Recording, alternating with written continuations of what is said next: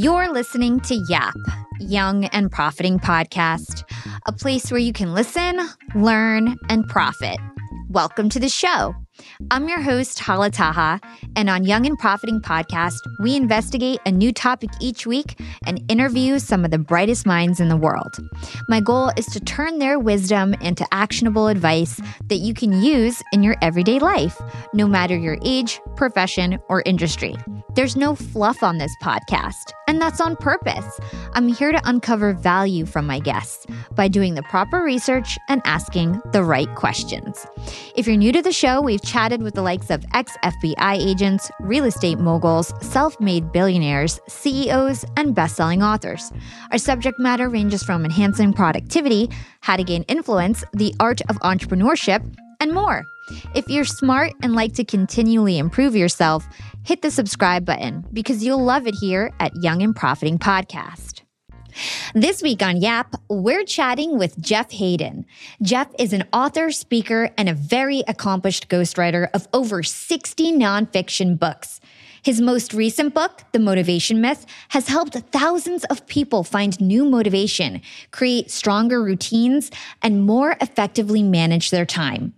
Jeff is also the founder of Blackbird Media, a contributing editor for Inc. magazine, and he's a major LinkedIn influencer, having amassed over 1 million followers. In this episode, we first take a look at Jeff's career journey, from his beginnings in print manufacturing to his forte into entrepreneurship to becoming one of the most prominent ghostwriters in the world. We then dig into his book, The Motivation Myth, which overturns the idea that motivation leads to success and instead tells us that small successes lead to constant motivation. We close the interview with Jeff giving his best time management hacks, which include cutting 3 things out of your life: a personal commitment, an expense, and a friend. If you've been looking to find motivation in your life and make time for the things that matter the most, you'll want to tune into this one. Hi, Jeff. Welcome to Young and Profiting Podcast. Oh, thanks for having me, Hala. I am super excited to have you on today. So you are a contributor to Inc. magazine. You've also ghostwritten over 50 books, and you're an author yourself of one of your recent books. It's called The Motivation Myth. It's quite popular, so we'll go into that later. But before we do that, I love to get insight about people's career journeys. So from my understanding, you had lots of little jobs, and you always worked really hard in these little jobs as you were starting out in your career. Walk us through your career journey. Talk to us about the different jobs that you had and how that ultimately helped shape your career as a writer. So stop me if I go way too long. So I worked my way through college, and I did it at a manufacturing plant, and I really enjoyed manufacturing. I liked that. So when I was graduating, I interviewed for lots of jobs, and they were all with like 40-year-old men in cubicles. That's what the job was going to be. And of course, I was 22. And so the idea of that seemed like death. And I liked manufacturing. And so the plant manager where I had worked said, there's a new factory opening up in this town. It's a Fortune 500 company. It actually turns out they were the largest commercial printers in the world. And so if you like manufacturing, but see a career path that takes you into management and leadership and beyond, this would be a great place to go because you can ground floor at the facility and work your way up. So I thought, well, that sounds awesome. So I went and did that. And I was the stereotypical college boy on the shop floor, which was both good and bad because, one, people didn't think that I would work hard because I was the college boy. So I got to surprise them with that. But then it also, the fact that I had some education and had some ideas of what I wanted to do beyond just being, a machine operator or something like that, that was also advantageous too. So the cool thing about it, the company is R.R. Donnelley.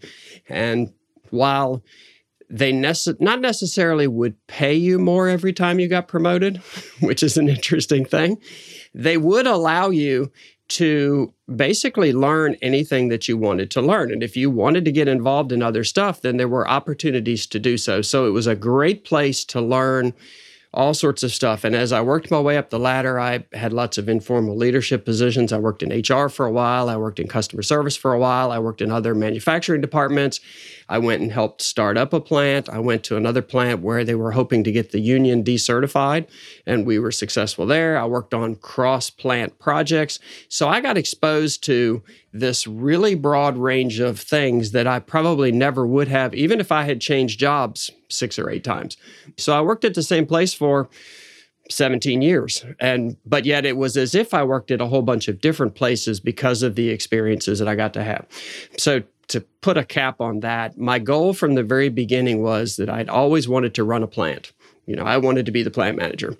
And so the only way that that was going to happen at Donnelley was, at the time, you had to go off and work in sales for a while, and they almost had this little list of things that you had to check off, and I really didn't want to do that. And so an opportunity to go to a smaller plant for it was actually a VC firm that had bought the company, and try to turn it around. So the goal was either to say, can we turn it around, or do we just prepare it to sell and hopefully for a profit? So I went there and did that for 3 years. And what I learned was that my dream of being a plant manager didn't turn out to be what I wanted to spend the next 20 years doing, which, that does happen.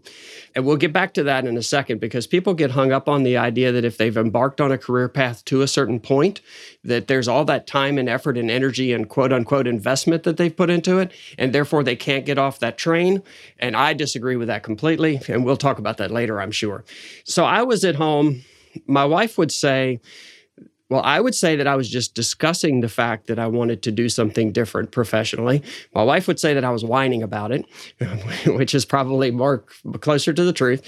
And so one day she said, what is it you would want to do if you didn't do this? And I don't know why, but I said, I'd like to be a writer, I think. Now, I didn't have no journalism background, no writing background. The only thing I'd ever written was things that I wrote for work, but I liked it. And so she said, what does that look like? And I said, like most people that have a dream but no real path, I don't know. I don't even know how to get started. So 3 more months of me complaining and whining and wishing I could do something else. And she came home and said, I got you your first writing job. You're going to write a press release for a startup. I was like, wait, what?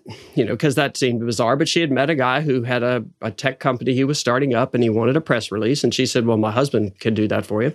So it turned out to be the worst paying job I've ever had in terms of hourly rate, because it took me forever. I'd never written a press release, didn't know anything about it. Struggled and finally kind of copied formats that I'd seen in other places that I thought worked, and, threw quotes into the right place and all that other stuff, turned it into him. And it's odd because I kind of hated it because I was so unfamiliar. This also happens to people. You reach a certain point in your path where you have this level of competence and it feels comfortable to you. And so when you dive out into something that's completely new and you've never done before, suddenly it feels really awful because you're used to being competent and now you're not. And it takes that learning to be uncomfortable. It's a great phrase to use. It's a terrible one to live at the beginning. And so I hated it, but I kind of liked it. And then he liked what I had done, and he hired me to do a couple other things. And so I thought, well, this is kind of fun. Now, keep in mind, I'm still running a plant. This is just nights and weekend stuff. And so then one day she came home and she said, you've been looking for other work. So I signed you up on, at the time it was called Elance. Now I think it's called Upwork, but it's one of those sites where, well, you know what it is. So, people that want to provide services link up with people that need services. And so she'd signed me up there and created a profile for me and bid on some jobs, and she got me a couple of writing jobs. And again, I was like, how do I do this? But I just kind of, knuckled down and sort of figured it out and got better at it. And so the beauty of that whole approach of trying something new and being uncomfortable and not really having a really good plan is that the only thing I could figure out to do was, so if I need to write this for you, for example, then my job is to please you as a customer. That's the only thing I knew that I could do. So I wasn't worried about expressing some inner creative itch or, any of that other stuff. All I knew was that I wanted you to be happy because I was going to feel terrible about myself if you were not. And so that gave me this customer-focused attitude that carried with me the rest of the way. And so as I got more successful and had written for more people and was writing my own things and stuff, people will ask me, how do I get started at writing? I really want to write. I really want to make a living. And I will tell them, well, you have to write at first for other people and you just have to take work that pays and stuff. And they will say, yeah, but I don't really want to do that. I want to write things that I enjoy and I want to write things that are fulfilling or whatever. And I always say, well, then, unless you're Stephen King, nobody's going to pay you. So, you have to build to a place where you can express some of those things because you have an audience and a platform and some level of success, but you can't do it right away because nobody cares. And that attitude actually held me back in a weird way for a long time because I started writing for Inc. That was also because of my wife, because the problem with ghostwriting is that, it's all confidential. And so you can't market yourself very well because you can't say who you've written for or what you've written. So all you can kind of do is hold up your hands and say, I promise I'll try hard and I'll do a good job. And she said, well, you need some stuff in your own name. And so I thought, nobody wants to read anything by me because I had written some things that they'd hit bestseller lists, they'd topped bestseller lists, but they weren't me. And, I wrote them, but they weren't in my name. So I had no connection to anyone. And she said, yeah, but that's kind of what you have to do. And if you get some things out there that people enjoy and they see you're a ghostwriter, well, then that's a way that you can market yourself because at least they'll say, ooh, I really like this. Oh, and he's a ghostwriter. Hey, this may be someone that I want to talk to. And of course, as with all the other advice that she's ever given me, it turned out to be correct. And so, it turned out that basically Inc. paid me and pays me for the content that I produce, but it also is marketing and advertising material, if you want to think about it that way, because people see that. And so, but that idea that no one wanted to read anything by me did hold me back for a while. And so I had been pitched by a number of agents about, you should do a book, you've got a platform, you should do a book, you should do a book. And I kept saying, nobody wants to read mine. They want to read it by whoever I've written for. And so one agent was really nice and kind of pitched me in a very down-to-earth, like not cheesy, canned, stuffy way. And I thought, well, let's just see. So I came up with an idea. I think I wrote a proposal. I think I spent about 6 hours on my book proposal. That's really short comparatively. Most people spend months. Yeah, but I just thought, well, here's my idea. And then I thought, well, I have a certain writing style and it's informal and it's not too casual, but I try to establish rapport with the reader and make it like a smart conversation and not like something professorial or too studious. And so I thought, well, that's how if I'm going to write a book, that's how it's going to be, because I'm not going to enjoy it if I don't. And so I might as well do my book proposal the same way. And besides, if all these things are true about I have a platform and I have a way to market and all those other things that you're talking about, and that does carry a tremendous amount of weight with publishers. The idea is important, but your ability to market it matters just as much. And so I thought, well, if all those things are true, then I don't really have to kill myself convincing somebody that I can deliver. So I'm just gonna write it like I write everything else and take a shot. So I didn't even include a sample chapter, which, is you're supposed to have at least one sample chapter and preferably 3. I didn't even do that. And so my agent said, this is different than anything I've ever seen. I do think you probably need a sample chapter, though. And I was like, So I wrote a sample chapter. I think I did that over a weekend. Wrote one of those. We put it together. She put it out. And I don't know if this is too deep for her or too much detail. No, I love this. There's so much to unpack because it all relates to stuff we're going to talk about later. Okay. So she puts it out and she says to me, all right, here's what I'm going to do. I'm going to send it to all the major publishing houses. And I'm going to say you have 2 days to respond, that Jeff will be in New York on these 2 days, like a month ahead. And if you want to book a time, you have 2 days to do that and we'll meet with you. And I said to her, that sounds really aggressive to me because shouldn't we be almost begging them to talk to me? Not saying, if you're lucky, you get to meet with me. And she said, nah, trust me, it'll work. So I thought, okay, well, this is what you do for a living, so let's try that. But I thought it was going to fail miserably. But we got 14 meetings. And so I go up there a month later. We're walking to the first one. And, I'm expecting, I've been preparing for this. I don't always prepare super well, but this one I had prepared for. And so I was thinking, I've probably got to sell them. I need to be engaging. I need to be dynamic. I need to make sure they understand I can pull this off, that my ideas are compelling. And, I tried to create almost like a pitch of sorts where I was going to be ready. And so I walk in this first room and there's 14 people and me and my agent. And I looked around and thought, well, I got a lot of people I have to pitch. And I didn't have to pitch a soul because the entire time they were trying to convince me that I was where that they were where I needed convinced. to be. Yeah. So they were like, hey, we want you, and here's what we could do for you. And I was like, well, this is a whole lot more fun than what I thought it was going to be.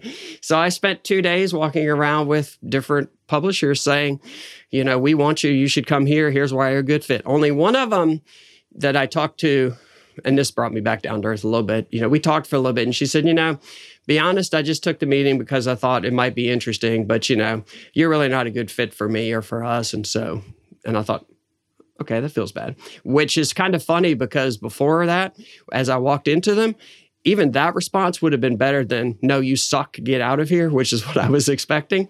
And yet I had already flipped over to, wow, I'm a big man. These people all want me. So what was cool about that whole process was then she gave them 3 days to submit their bid for what my advance would be and the terms and stuff. And again, I said to her, gosh, that's quick. And she said, no, it's really not, because if they decided they were interested in the first place, they've already done their math. They already know what they think they're going to do. So giving more time doesn't do anything. I thought, okay, that's cool. And so got a number of offers, and the 2 highest ones, wait a minute, before the offers came in, she said to me, based on everybody we talked to, if money and all the other terms are all equal, where did you feel like you wanted to be? Because that was kind of important. And so I picked one that I thought, that's where I would like to be. And as it turned out, that one was, their bid was the equal high bid with one other publisher. So I didn't really have a decision to make because it's like, all right, that's where I want to be. And they're offering me the most money. And so how can I beat that? It's great because it just goes to show when you do the hard work and you earn it. Like you spent years writing and ghostwriting. You built up your LinkedIn profile to hundreds of thousands of followers. You built a name for yourself and you put in the hard work. So there was no convincing to do. A lot of people try to do it the other way where they want the shortcut to success, but there's no shortcut. You've got to put in the hard work. Yeah, that's a really good point. And I have a project that I'm working on now that I just thought the person wanted to chat with me just because they wanted some advice on whether to self-publish or to go with a traditional publisher. And it's a high-profile person who has the ability to sell lots of books and everything that a publisher would look for in someone. And so I thought he was just looking for advice and got on the call. And the first thing that he said was, just so you know, the purpose of this call is for me to be able to convince you to write a book with me. And so I guess that felt really good. It was also an interesting tactic if that wasn't his real goal, because it relaxed me instantly, made it much more conversational. And so if you're trying to get a sense of how would this person be to work with, are we going to are we going to link up together well, all that other stuff, it was a great way to do it. But it turned out to be okay. But that's because he'd read stuff I'd written, he'd read my book, he'd done other stuff. And so the groundwork was already there. So you're making a really good point in that usually with people, the less of a foundation you have, the harder you have to sell because you're trying desperately to convince someone that they should go with you. And it's almost like that. What do they call it? Relationship selling versus, benefit or value selling. You're trying to spark this relationship that allows you then to get the deal. When if you've done the work and you have the foundation, then really it's just a matter of, do we fit? So it is a really good point. But if you're in a hurry or you're desperate, then it's a really hard thing to stick with because, the trick is to get a start. And that's the hardest time to convince somebody to take a chance on you. But what I did with Elance, which is now Upwork again, when I would bid on jobs, I would say to people, hey, I'm new to this. I'll do a good job. Promise I'll do a good job.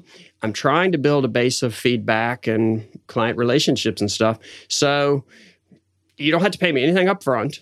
And if you don't like it when we're done, then don't pay me, no hard feelings. But if you do like it, please, leave me a decent review. And that approach actually worked really well for me because people were willing to take a chance because what were they wasting but maybe a little bit of time? And it worked really, really well. And so then even after that, I only was asking for 25% upfront just because I could still say kind of the same thing. Look, I just want enough to get this started.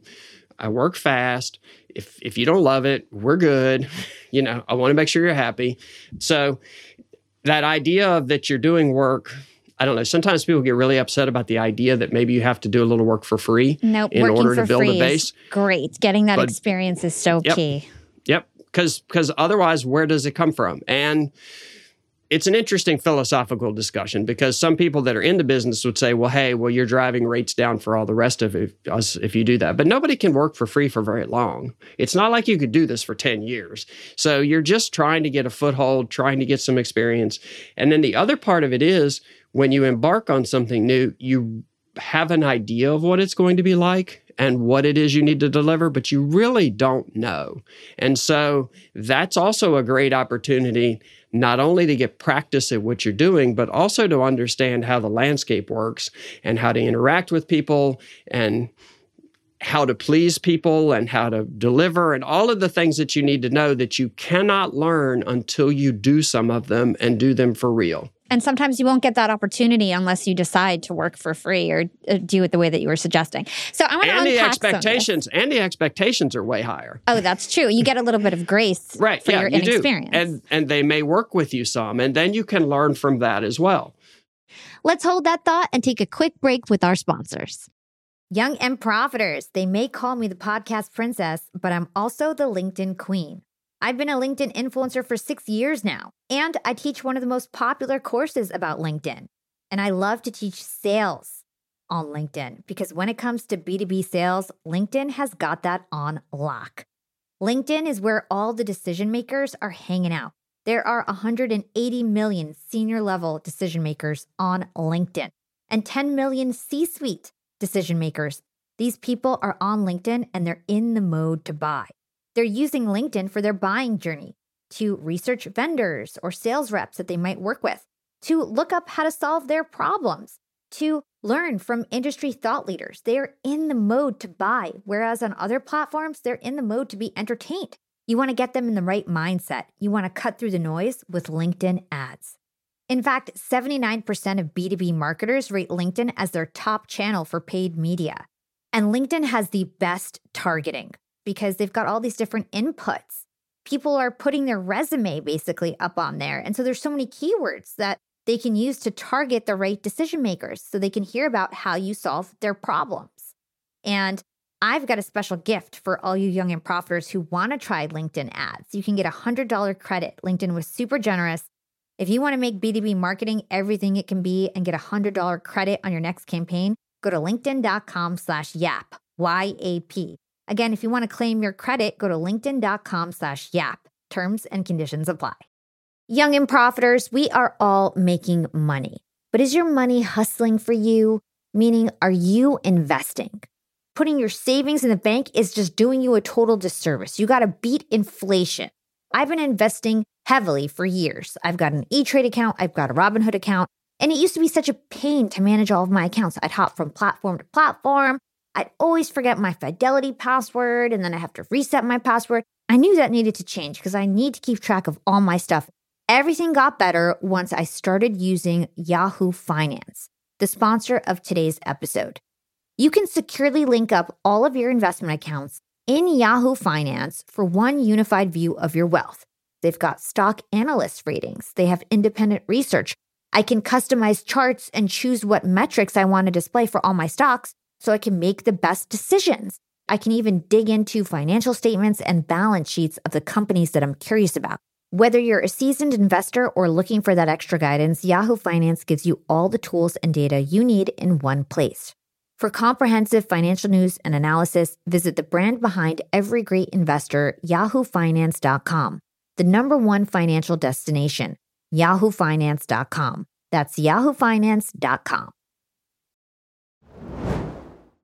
I want to unpack some of this because you mentioned your wife several times. And for me, some of the biggest excuses that I hear, especially for somebody like you were in a place for almost 20 years working your way up. They always say to me, I feel too old to start something new. Like you said before, they've put in the investment. They feel like they can't transition. I hear this all the time. It sounded like you had somebody in your corner who was pushing you. So what were you going through internally? Why weren't you pushing yourself? And then what's the importance of having somebody who might advocate for you and believe in you? Because it sounds like your wife really was that trigger for you. Part of it was comfort, because I was good at what I did. I didn't love it, but I was good at it. And those two do not always line up. So I was good at it. I had a really good job. So the idea of saying, okay, I'm going to go back and start at zero, that's not very much fun either. I balanced that out by just working really hard nights and weekends for a long time until I felt like, okay, I haven't replaced the income that I make, but I see a path and I see how I can get there and I feel solid about it. And I always tell people that too. If you're not willing to devote nights and weekends to whatever it is you think you want to start, then you don't really want to start it. And so don't even try. So that was part of it. And then I was a little bit afraid. I'm old enough that I'm probably the last vestiges of that generation that still thought that the way to success was to get a job at a big company, work your way up, and that the company will take care of you and you will take care of them. And so the idea of being an entrepreneur was a little bit scary, and it was what other people did, not people like me. So that was part of it too. As far as my wife encouraging me and kind of nudging, she knew me well enough to know that all I needed to do was get started and that I would figure it out. But there's also research that shows that who your significant other is makes a dramatic impact on like your career potential and your earnings and things like that. And you don't have to be around geniuses, although my wife is incredibly smart, but they call it partner conscientiousness. So if your partner is, organized and focused and goal-oriented and takes care of business and things that even if you're a sloth, which I'm not, but more so than her, although everyone is compared to her, then it rubs off and it is helpful to you. The real support was, she said, look, when we finally got to that financial part where I said, I think I see a path, she said, do it for a year. Give it everything you've got. If at the end of that year you go, you know what, either this isn't working for me in terms of what I like to do, or, I don't really see a financial path here that makes as much sense as I thought it did, well, you can always go back. You can always go and do so. I wouldn't have gotten a job at that same place, but I had skills that were on offer. And then the biggest thing that I also had to get over, and now I realize is a total myth, is the idea that I was closing a door on skills and experiences and abilities that I had wasted and lost. But actually my biggest strength as a ghostwriter, as I got to where I was writing more management, leadership, business stuff, well, I was the audience.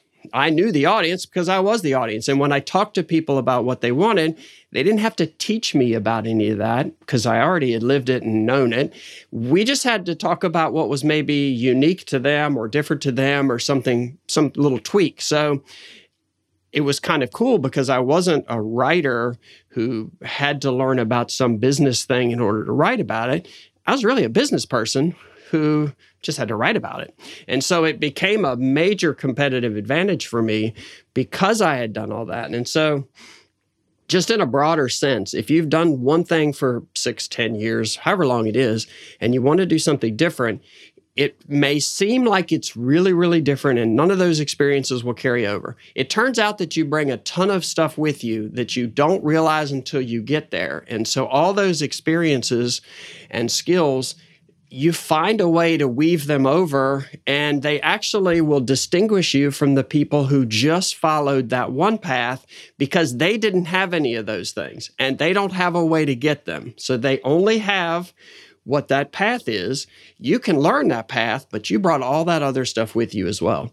So it's actually an opportunity for you to separate yourself and distinguish yourself if you choose to take a little bit of a different path. Yeah, we always talk about skill stacking. It is so important to get all these different experiences and to try new things and to figure out what you like, what you don't like, what you're good at, what you're not good at. So in terms of a side hustle, when you were doing it, I think that was called moonlighting. Like side hustling wasn't even a thing. It was actually, I think, really looked down upon. So kudos to you for doing that. I did the same thing. Well, and what's weird about that is you're right, because it was, and it's something I hate to reference my book, but I will. I always tell people that you want to be an and. You want to be this and this and this, which skill stacking, I like that term. I'm going to steal it. But you want to be an and. But for a long time, especially when I was starting, people who had multiple things they did, that was looked down upon. And it was almost as if you were doing this and this and this, then you must not be good at any of them. And you were forced to do 3 things because you couldn't do one of them well. And it turns out that the people that I know that are the most fulfilled and happy and however you want to define success tend to have multiple things that they do, because they do weave together and are mutually supporting. There is some symbiosis there, but also it's a little bit more fun to be able to dabble here and dabble there and dabble back and see the worlds collide and interchange. And so, it was not something that was particularly positive then. Now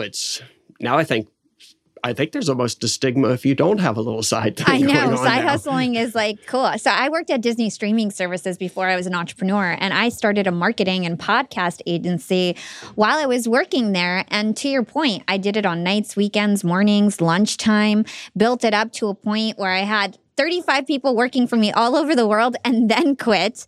And to me, that's the best path, because then you know if it's a viable thing, if you can actually make money and you're not putting yourself at risk. So I think you did it the right way. And I want to encourage everybody out there to start something that you are passionate about, something that you love doing, that you feel that you're good at.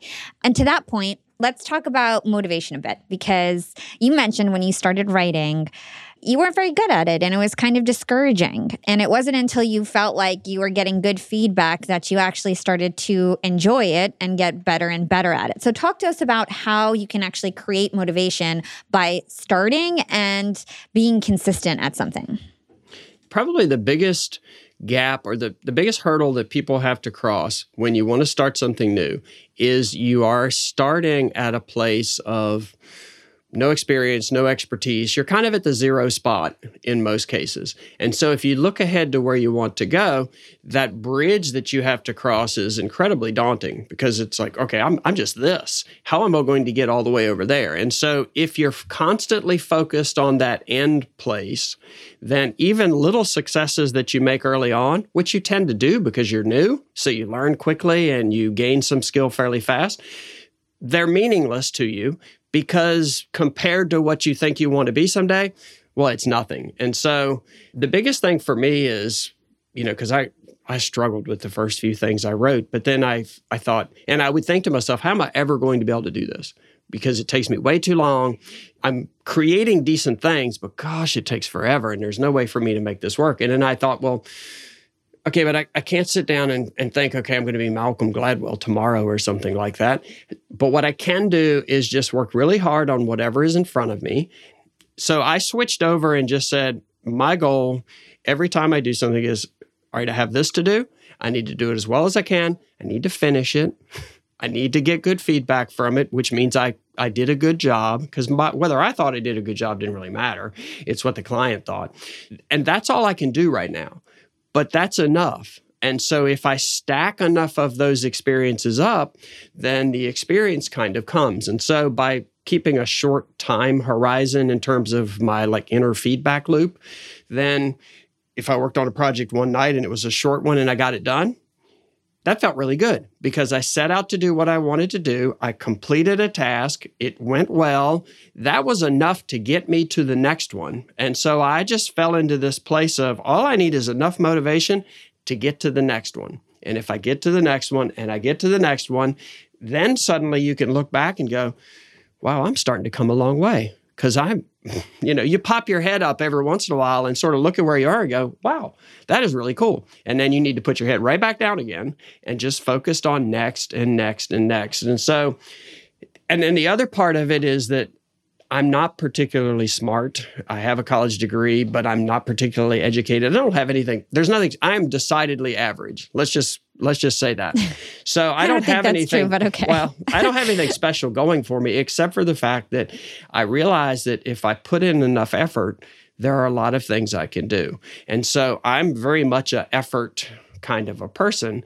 And so that actually works really well, because I don't think you get motivation from like this. I'm sitting around one day and suddenly I have the lightning bolt that says I want to be a famous writer or whatever it is you want to be. That doesn't work. I don't think that kind of motivation. I don't know anybody that has that. All you really need is to say, I'm interested in writing. Let me get started in some fashion. And through effort, if you work hard at it, you improve, because we always get better at things we work hard at. It is a natural thing. It's just like taxes. It's a law of the universe. And whenever you get a little better, that feels good. And so effort equals a little bit of achievement, which feels good, which creates motivation for you to take a little more effort, which means you'll improve a little more, which feels good. And so there's this really cool virtuous cycle of effort, achievement, fulfillment, happiness, motivation that you can spin forever and ever and ever if you focus on doing it that way. If all you care about is this big end result, it's demoralizing and defeating, and you have to rely on willpower alone, and none of us have enough willpower to do that. But if you just get that cycle started, there it is. So to me, motivation doesn't come first, effort comes first. I love that. So let me pause you right there, because I want to make sure that my listeners really understand this. So what Jeff is saying is that you don't want to focus on some big goal, because you'll keep comparing yourself to that goal. You're going to think about where you are now, how far away that goal is. You're going to feel bad. And you don't want to feel bad if you want to be motivated. You want to feel good. So you want to focus on these small wins. So how can we better focus on these small wins? Is there a trick that we need to do? Is it something we need to reflect on every day? How do we make sure that we're constantly looking at these small goals and making sure that we're making progress toward our bigger goal? So process really is everything with anything that you want to do. So you do need a big goal, I think.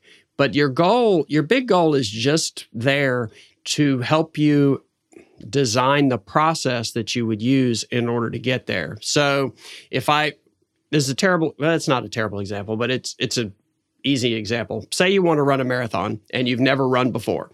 So running the marathon is your big goal. But as you said, if that's all you focus on is being able to run 26 miles and you can only run one, you're going to quit because it's too far. And you feel bad after that 1 mile, you're never going to get there. So running a marathon, though, you can back it up and say, okay, what are the steps and stages that I'm going to have to go through in order to build up the endurance and stamina and speed and all that other stuff that will allow me to get there? And there are plenty of people in the world who can lay that program out for you. So you know what to do. So the goal informs the process. Then you just say, okay, I've got a, 6-month plan. What's tomorrow? Tomorrow is, I'm going to go run 1.5 miles. Cool. When you run the 1.5 miles, you can check it off. You get to feel good about yourself because you did what you set out to do that day, which if you think about it at the end of the day, the days you feel best about yourself are when you got done the things that you said you wanted to do. Where you feel bad is when you didn't. So you get to feel good about it. You checked it off. You had a successful day. That will give you enough motivation to tomorrow go, okay, what's tomorrow? Whatever it is, that's all you have to do. You just have to do whatever it is that you have to do today. And if you focus on that, you get to be successful every day. You get to feel good about yourself every day. And you will stack up enough of those days that every once in a while you will pop your head up and say, wow, I just did a 10-mile run. Who thought I could do that? But before you get too excited and go, oh, what about the 26? You got to put your head back down because you're not there yet. And then you say, cool, I can run 10 miles. That's awesome. What's tomorrow? Tomorrow may only be a 3-mile run because that's part of your process of recovery and whatever else it may be. Whatever it is, if you're doing what you set out to do that day, and if that process is designed so that it will basically guarantee that if you put in the effort, you will succeed, you're good to go. So the goal informs the process, and then all you worry about is, am I doing what I need to do each step of the way? You didn't start a side hustle and end up with 35 people working for you by one day just saying, that's what I want to do. You knew you wanted to create a marketing agency and a podcast. You knew what you wanted to do, but you broke it down into, okay, but what can I do right now? And what am I doing each day to get there? And then all of those wins stacked up on themselves and probably made it a little bit easier for you to keep working that hard because you saw a path to where you were going to go. Mm-hmm. And I think something that's key here is that a lot of people think that motivation is external, but really motivation is just a feeling, right? It's an internal feeling. It's dopamine rushing to your brain where you just feel really happy about what you completed and it makes you want to do more. So let's talk about your new book, Motivation Myth, because it's a really interesting book. I have a lot of things that I want to talk about in it. So let's start with the conventional approach to motivation. What do all these gurus always say in terms of how people should gain motivation, and why is your approach different? One of them would be that, like you said about internal versus external, there's the whole idea that you need to find people around you that can keep you motivated, and you need a mentor to keep you motivated. And I don't know anyone who's done really hard things that has done so just because they had someone else constantly encouraging and pushing them. I don't feel like that works from the outside. If it doesn't mean anything to you, and if you can't find it in yourself, there's nobody that's going to get you there. So that would be the first one. I think it's great to rely on other people for advice, for tips, for strategies, for techniques. It's also great to rely on other people if you want them to be accountability buddies, but not in terms of, did I reach my ultimate goal? But in terms of, hey, every Sunday we're going to talk and you're going to check in and make sure that I did the 7 things this week I said I was going to do. So your accountability buddy should be process, not ultimate goal, because you can fluff the ultimate goal. So that's one. The other is which I referenced earlier, which is the whole, lightning bolt theory of motivation, where one day you just wake up and it's like, oh my gosh, I want to be Serena Williams and win Wimbledon and be the best tennis player in the world. That feeling may hit you, but that feeling isn't going to carry you through all the time and effort and struggle and failure and challenges and all of that other stuff. So, and I don't know anyone who's had that lightning bolt. Every really successful person that I've talked to just had an interest in something, said, hey, I would like to learn how to do that. I would like to get better at that. And that really was their focus, is, can I improve at this? Eventually they had bigger goals, but that idea of just constant improvement, that's what really took them there. And that's what keeps you there, because once you achieve something, if all you cared about was achieving it and you achieve it, well, what's left? There is no fulfillment left. The Metallica guitarist, Kirk Hammett, they've been around for 40 some years. And I asked him one time, I said, there's so many people that reach your level and they've burnt out and they don't enjoy it. And he said, my whole goal all along was I wanted to be good enough that I could play music with my friends and they would want to play with me. And so he said, and seriously, and he said, and so I'm still in that spot because these are the people I want to play music with. And I need to be good enough that they will want to play music with me. And so all the other stuff that comes with it, being a rock star and the money and all that, that's a byproduct. And he doesn't downplay that, but that's a byproduct of the fact that this was really what my goal was. And that's an internal goal, not an external goal. So the idea that you'll get the lightning bolt, that doesn't work at all. Mm-hmm. I'd love to hear more stories about that, because I know that you've talked to huge athletes like Venus Williams and Lance Armstrong. How did they get their motivation to become, the superstar athletes that they are? Venus is a really good example of what we talked about earlier, like skill stacking, or like I said, being an and. Because as they were growing up, there's this idea that she and Serena, that their father basically manufactured tennis champions out of them. And while he was their coach and did push and did work with them, she says even when they were like 10 years old, they weren't allowed to just be tennis players. So they would be riding to a tournament in the car, listening to tapes about, how to buy foreclosure homes and make money. And she said, we hated that stuff, but it was his way of saying, there's more to life. There's more that you need to be doing. And so like Venus, she owns a clothing company. She owns an architectural design firm. She's got a couple of different master's degrees. She does a variety of things. And I think it makes her probably better at all of them. And it kept her from burning out in tennis, where so many professional athletes do tend to burn out so early. But like for her, she's a good example of when she was little, she dreamed of winning Wimbledon because, that's what you do when you're little. But really, she just wanted to get better. And their dad actually kept them out of a lot of junior tournaments and kept them off of that traditional path because he wanted their skills to improve and them to be focusing on improving certain things, not letting natural talent allow them to win, where then they would think, well, I don't have to work that hard because I can already win. So, why do I have to do that, Dad? I'm winning all the time. So he was very much focused on, but you need to be better at this skill or you need to be better at that skill. And by layering them all together, suddenly they kind of emerge and they seem to come out of nowhere, but it's because they had developed skills. So I don't know if that answered your question. No, but I love that story. I just don't know anybody that said, that woke up one day and said, I want to be X, and that's all I need to carry me all the way through. Most of them have failed more times than most of us, and I think that's part of it because that means they took more shots and they tried more things. There's the other idea that really successful people kind of were born that way. And I don't think that's true at all. In fact, most of them, like I said, have failed more times than the average person because they were willing to try. And so what distinguished them is the idea of what's like you.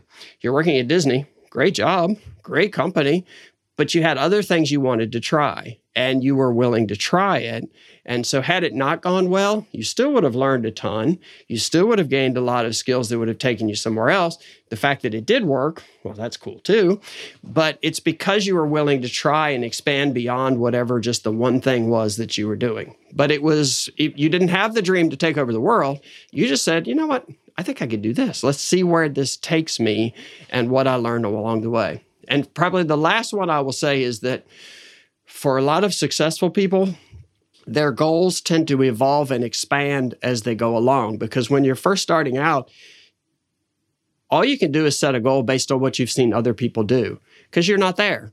So you set that, but then as you go along, you realize that, okay, but I really like this part of whatever this is I'm pursuing. Don't really like that part as well. So I'll shape my goal a little bit, then I'll evolve my goal. And then at some point you reach a place where maybe the goal you set, oddly enough, wasn't big enough because you didn't realize that you had the capability and the potential to go beyond that and to figure things out that would allow you to do that. So I guess the last thing that I would say is that whenever you pick a goal, you don't have to be a slave to it. It doesn't have to be immutable. It can be something that evolves and shapes and changes. Where you run into trouble is if your goal is, I don't know, I'm holding my hand in front of my face in case people can't see. But if your goal is up at your forehead and because you get lazy and it seems like it's too hard and you let it drift down to below your chin, that's a different type of shifting goal that isn't necessarily a positive one. But if it expands and unfolds as you go and you learn about yourself and what you like to do and what you're capable of, well, that's how it should be. We'll be right back after a quick break from our sponsors. Young and Profiters. Yap Media is growing so fast. I have 10 open roles just this month.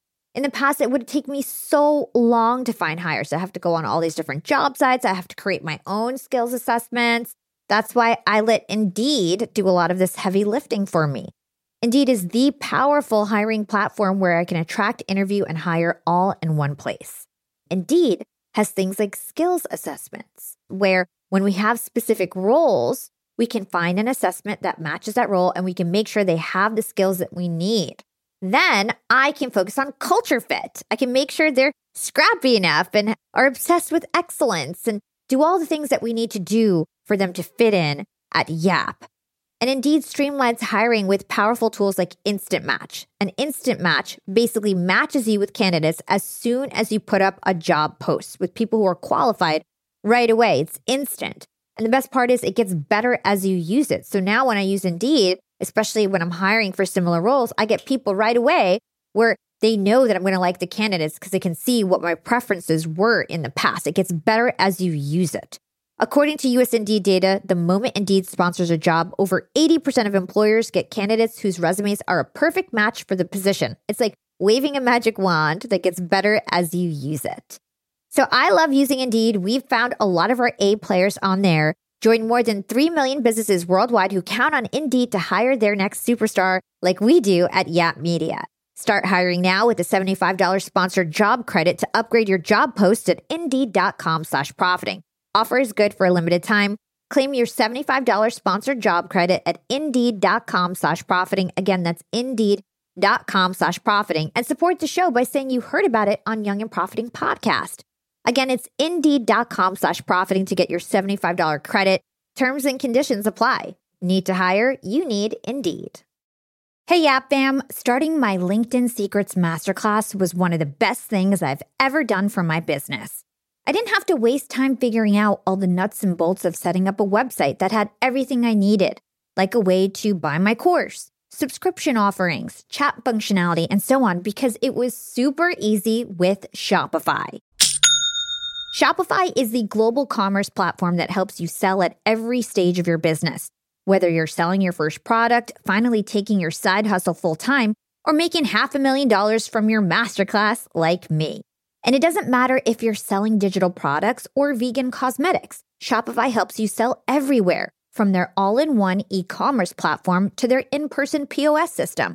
Shopify's got you covered as you scale. Stop those online window shoppers in their tracks and turn them into loyal customers with the internet's best converting checkout. I'm talking 36% better on average compared to other options out there. Shopify powers 10% of all e-commerce in the US, from huge shoe brands like Allbirds to vegan cosmetic brands like Thrive Cosmetics. Actually, back on episode 253, I interviewed the CEO and founder of Thrive Cosmetics, Carissa Bodnar, and she told me about how she set up her store with Shopify and it was so plug and play. Her store exploded right away. Even for a makeup artist type girl with no coding skills, it was easy for her to open up a shop and start her dream job as an entrepreneur. That was nearly a decade ago. And now it's even easier to sell more with less thanks to AI tools like Shopify Magic. And you never have to worry about figuring it out on your own. Shopify's award-winning help is there to support your success every step of the way. So you can focus on the important stuff, the stuff you like to do. Because businesses that grow with Shopify. Sign up for a $1 per month trial period at shopify.com/profiting, and that's all lowercase. If you want to start that side hustle you've always dreamed of, if you want to start that business you can't stop thinking about, if you have a great idea, what are you waiting for? Start your store on Shopify. Go to shopify.com/profiting now to grow your business no matter what stage you're in. Again, that's shopify.com/profiting. Shopify.com/profiting for a $1 per month trial period. Again, that's shopify.com/profiting. I love that. I'm going to give an example because my experience with my side hustle turning into my business is exactly like this. So at first I was like, 3 years ago, I was like, all right, I'm going to start a podcast. I've had radio experience. I know how to do this. I'll just figure it out. Then 2 years later, I'm like, my podcast is picking up steam. Everybody's asking me, who does my videos? I'll start making, videos for other people. I've got a team of volunteers. We'll start making videos, right? Then that turned into, all right, I'm going to manage LinkedIn profiles. And that turned into, I landed a huge client and I got to hire all these people. Then it turned into, all right, we'll do YouTube, we'll do podcasting, we'll do this, that. Now we're a full service agency, 70 people all over the world. It's crazy how a little idea, I want to start making videos for people, turned into a full service marketing and podcast agency. And it was all just layered. And I'm still growing it. I started a podcast network. Every month is a new idea that we just keep adding on to this original small idea. I have a podcast. And the cool part about that is that the ideas come from a foundation and from mastery, not from just dreaming it up and saying, you know what, a podcast network would be really awesome. You didn't figure that out until you realize that, wait a minute, I do know a lot about building and growing a podcast that I can probably help other people with, like all those other things. So your ideas came not from just dreaming them up, but from effort and mastery and skill expansion. And then that allowed you to look around and say, okay, what can I do with what I have? And that's, a lot of people get that backwards. They think, what do I want to have? Now, how do I figure out how to do that? Versus, well, I know I want to do more than what I'm doing. And so here's an area of interest. So let me get really good at this and then let me see where that takes me. And it will always take you to places that you could not have imagined. Not because it's some fluffy tree hug. I don't know. That sounded very like mystical. It'll take you to places you didn't imagine because you had no way of imagining them because you didn't have the skills and the foundation to allow you to see that those things were possible because you didn't know. I hate this phrase, but you didn't know what you didn't know. And you can't learn what you don't know until you do things and learn something. I love that. Let's talk about the time that it takes to start something new, because I think this is a really important point. You want to start something new, but you have all these commitments, you're distracted. And at the end of the day, you need to build in time to try something new, to learn something new. So what are your top tips in terms of reducing distractions, in terms of making time to fulfill the process that you're supposed to do every single day for your new goal? Probably my biggest one is to redefine how you think of me time, where people say, oh, I need some me time, whatever that is. So if me time is, wow, this is going to sound really harsh, so forgive me. But if me time is, and there's nothing wrong with this, watching Netflix or hanging out and chilling or whatever that is, if that's the me time that you have, that's cool. But that's not necessarily productive time in building some other skill.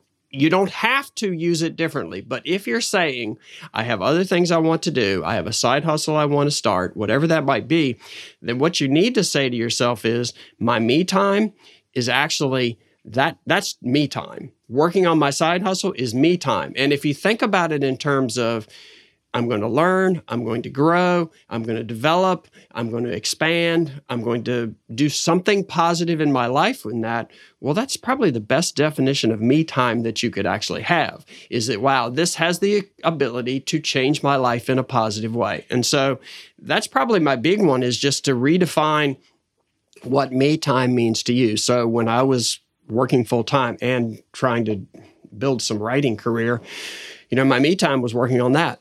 And so when it started to pay off for me, it was like, okay, well, I'm missing some other things, but I'm not really missing the family time because I protected that, and I'm not missing some exercise time and some health time because I protected that. What I'm really missing is stuff that, I don't know, it's a snack. It's not a good meal. So is that a bad thing? I was missing junk food, if you want to think of it in terms of that, and really it was much more fulfilling to do things that made me feel better about myself. And again, if you're not willing to sacrifice your chilling, hanging out, vegging, lounging, whatever it is, time in order to do something else, well, then whatever that something else is doesn't mean enough to you. And so that's cool. Find something else. If I could just add to this, just to help people understand that this can be temporary. So when I was building my podcast, building my side hustle, for almost 3.5 years, I did not turn on the TV. To your point, the thing that I enjoyed was working on my podcast and working on my business. I literally didn't turn on the TV. Now that I was able to quit my regular marketing job, I have people working for me, things are great.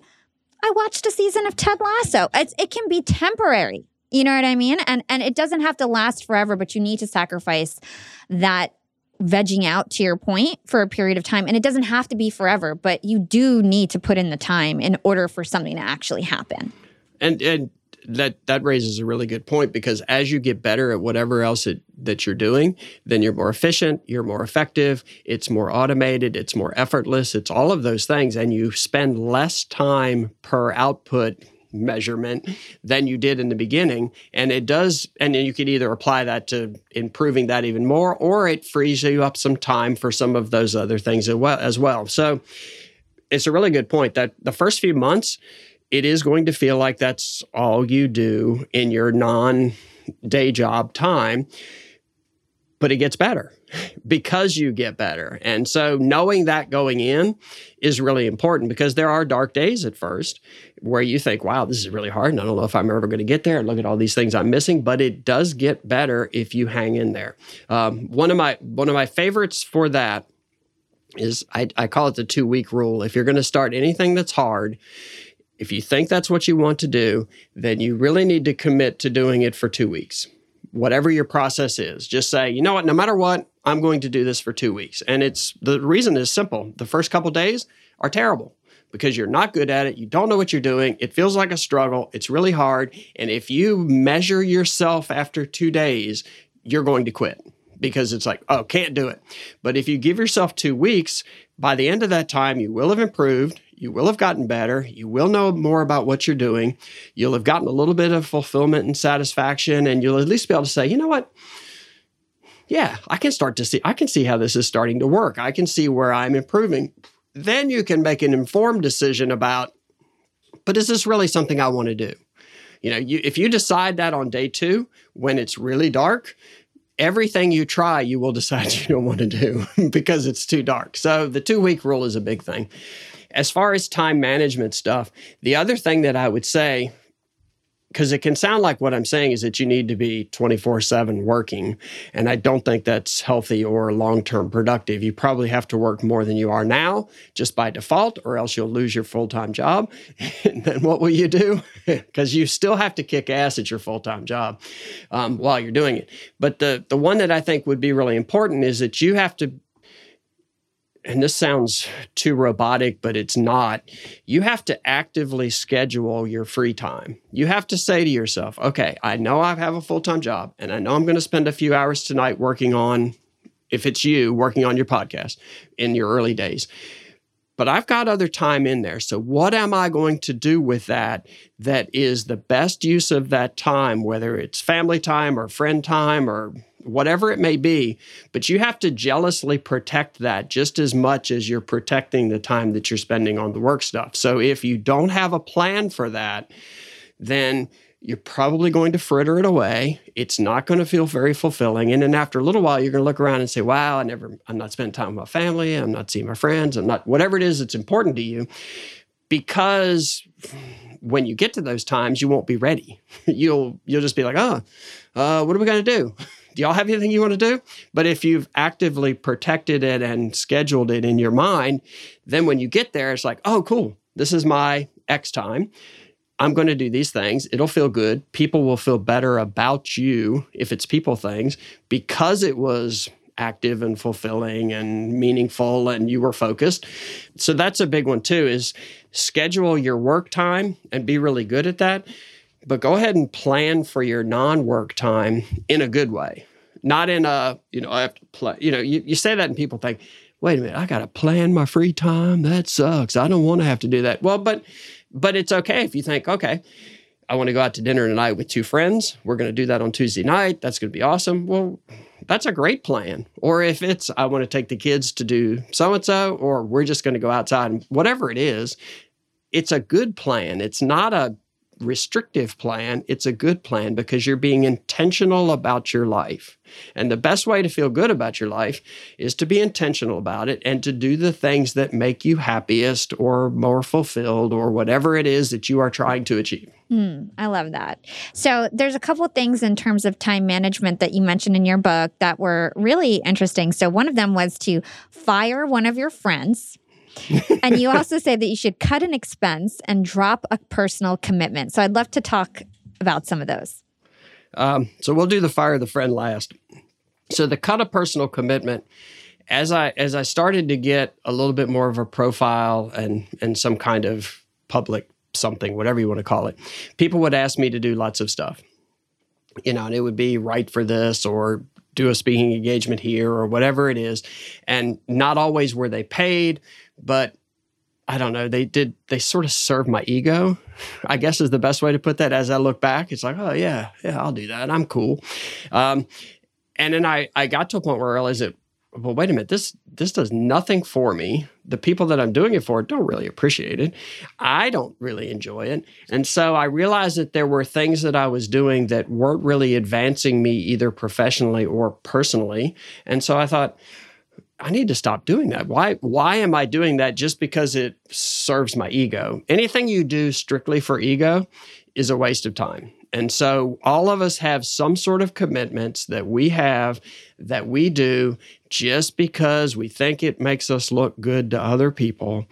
Whatever it is. And so if you need more time, those are the first things that you cut because your ego doesn't matter. Your output and the impact you make is what matters, not the reflection of yourself that you think you see in other people's eyes because They don't really care. So that would be that one. Cut an expense. The tricky part when you start a business is that you never have enough money, even if you have a full-time job. And it's really easy for expense creep to occur. And suddenly you look around and you've got subscriptions to this and you've got, 5 apps you're using. You have all these things that you think are designed to make you more efficient and effective, but all they do is cost money, and they cause you to change what is optimal for you in order to interact well with whatever that function is. So I don't know. A lot of people try personal finance apps.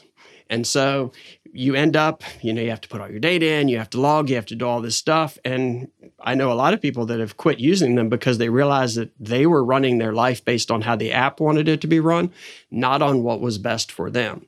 When I worked in manufacturing, we had a lot of software programs that were designed to collect data and monitor a lot of stuff. And they made us less efficient because we weren't doing job changeovers in the best way to be fastest and most accurate. We were doing it so it served the software.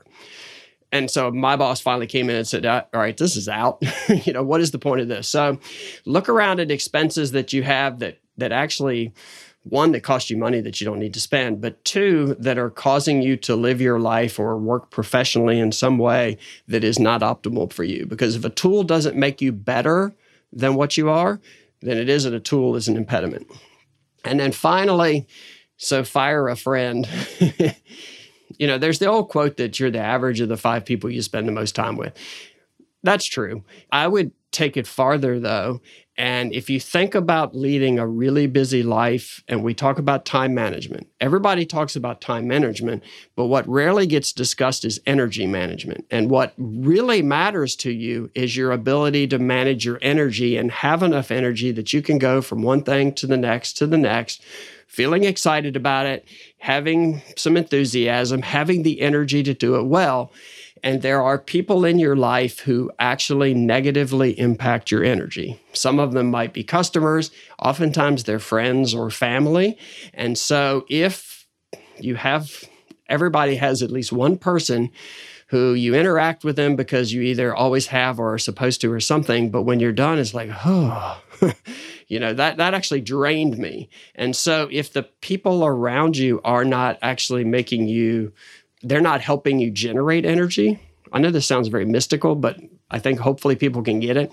If they're not helping you generate energy in a positive way, and they're actually sucking the energy from you, then maybe they shouldn't be around you quite as much, or you have to figure out a way to interact with them that doesn't happen.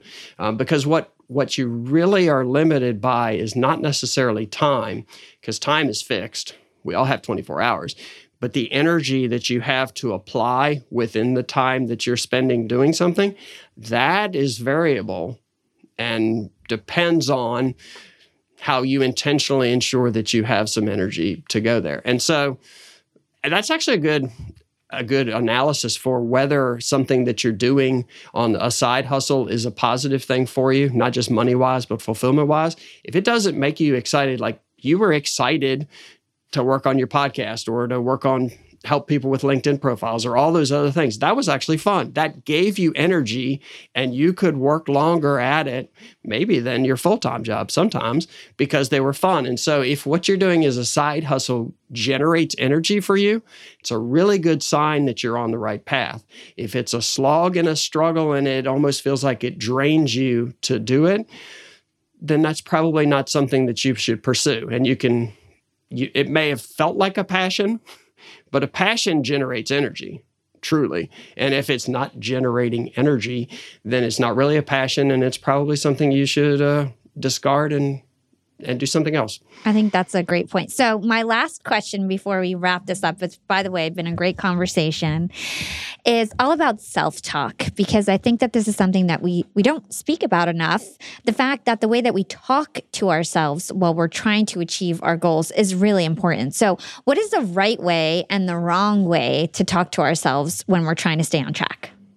So I'm not a huge self-talk person in terms of how people usually think of it, like look in the mirror and tell yourself you're awesome or other things like that. I think you're awesome when you have, how do I say this?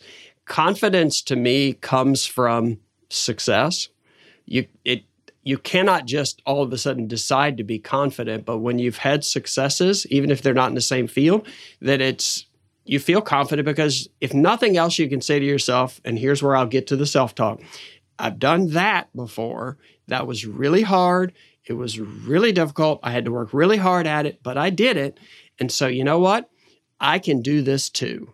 It's different, but I can do it too. So the best way to me, and the only self-talk I really use, is I will do that. In the course of writing my book, part of what I did it was a marketing hook, if nothing else, but I decided I was going to do 100,000 push-ups that year. And so it was a process where it was, 274 a day, click them off. At the end of the year, I've done 100,000 push-ups. Meaningless goal, but it does prove the power of numbers, where if you sit there and you just do things enough, you can get to a really cool place. So I did that. And what was funny about it is it was meaningless, but for a few years afterwards, whenever I started out on something else that was really hard, whether it was physical or work or whatever else, and I would think, oh my gosh, this is going to be terrible. It would just hit me. I would think, yeah, but I did 100,000 push-ups, so I can probably do this too. It's just time and effort. And so my self-talk is when something seems really difficult, it's just time and effort. It's if I put in enough effort and I do it over a period of time, I will achieve things that I'm trying to achieve. It's time and effort. And so the self-talk for me is if you do one thing that took a lot of time and a lot of effort and you achieve it, put it in your pocket, reach out and pull it out whenever you've got something really hard to do and say, well, I did that. I can do this too because I know how to work hard and stay the course and succeed. I know how to do it. I know it's hard. I know there are down times. I know there's up times. It's all part of the process. I did that. I can do this too. And so that to me is the best self-talk, but you've got to get yourself through one of those hard things first. And that should be part of your goal is to say, I want to achieve this because I want to achieve it. But also this will help build a foundation, which takes us all the way back to where we started, for the fact that I know I can now do these things. And so you almost can sell yourself. We talked about using a foundation of proficiency in order to be able to sell people. Well, you can sell yourself because you can say, with all honesty, I did that. I can do this too. And then you will stack those things up. And before long, you will look at everything not as, can I do this? But do I want to do this? Because if I do, I know that through time and effort, I can do that. And that's a really cool place to be in your life when you can say, when you don't have to say, can I, but do I want to? Because I know if I try, I can. Oh, I love that. So the last question that I ask all my guests is, what is your secret to profiting in life? I don't know if I'm smart enough to have a secret, but I would say that if we use the word profit to mean feel good about yourself and feel successful in however you choose to define success, then try to make as many of your goals have as many different layers to them as is possible. So if it's a financial goal, then hopefully it also has maybe a family goal or a personal achievement goal or a lifestyle goal or something else. The more goals can operate on multiple levels, the more likely you are to work hard at them. A good example of that is as I've reached a point where I've had some level of success, I get to blend things that I want to write about. Like I get to write about things that I'm personally interested in. For instance, I like motor racing. So I write a lot about that. And I've gotten to meet a lot of drivers and a lot of team owners and lots of people in the sport. And so I enjoy it personally because it's an area of interest, but it also benefits me professionally because that's how I get paid. And so I've done the same thing with athletes and entertainers and musicians and people I've wanted to meet. I get to talk to really cool people because I've kind of reached that place. And so the fact that I write about it is kind of a fun byproduct, but I enjoy the conversations and I always learn something and it's really neat to do. And so when a goal can fulfill you or satisfy you or whatever it is on a variety of levels, then that's great. And so if you're, 25 years old and you're, a junior supervisor somewhere and you say, well, that sounds really good for you, but how am I supposed to do that? Well, if one of the things that you enjoy is helping other people, if you're a supervisor, you can do that all day long because you can develop people, you can put them in positions to succeed, you can introduce them to other folks, you can help them network. There's a lot of ways in doing your job that you can also enjoy that personal gratification that comes from the fact that you helped people. And it'll make you a better supervisor because if you do those things for your people, your team will succeed at a better level than other folks. And so all you have to do with whatever you're doing is kind of take a step back and say, okay, how can I make this work for me? Not just as it's supposed to work for whatever this is, but in other ways that make me feel good about myself. And if you can do those things, then everything you do brings you more quote unquote profit because you're dipping into multiple, here's another cheesy analogy, but you're dipping into multiple revenue streams that all come back to you. So that would probably be my biggest one, is to just not say, I want to do X, here's what I'll get out of X. It should be, I want to do X. What are all the things that I can get out of that are meaningful to me and that are fulfilling and gratifying to me? And you can pretty much find that in anything you have to do if you're willing to look hard. I think that's brilliant advice. And I think merging all those passions is so key to staying motivated, staying happy with what you're doing. And it switches things up, keeps you kind of entertained as you're going along this path and this career. So, Jeff, where can our listeners learn more about you and everything that you do? Well, if after all this, they want to hear even more from me, I write for Inc. I'm a contributing editor there. And so it's Inc. magazine. And also, I don't do much social media. I am on LinkedIn and I do respond to people. Sometimes it takes me a while, but I do. If you write or want to connect, I will. And I will eventually get to it, I promise. So that would probably be the biggest one. Amazing. Well, thank you so much for this conversation and for all your wisdom. Well, thanks. Thanks for having me. I really enjoyed it. Thanks for listening to my conversation with Jeff. We talk a lot about motivation, work ethic, and time management on Young and Profiting Podcast. So having an expert on like Jeff was super valuable. Jeff shared his journey and we found a lot to connect on with the beginning of our careers. Like me, he once worked a full-time job in corporate, but he knew his passions were elsewhere, even though he was great at his job. He wanted to be a writer, but he didn't know how to break into the scene. Ultimately, it was his wife that found him his first job. And that's a great point that Jeff talked about. Finding success often takes having the correct support system around you, whether that's in your partner or your friends. Sometimes it can take a push from someone else to bring out the best in us. I loved when Jeff talked about how we set goals and measure our success. Our perspective dictates so much of how we feel. So Jeff recommends finding ways to break your goals into smaller, more manageable tasks, shifting our perspective to appreciate smaller wins instead of just large accomplishments.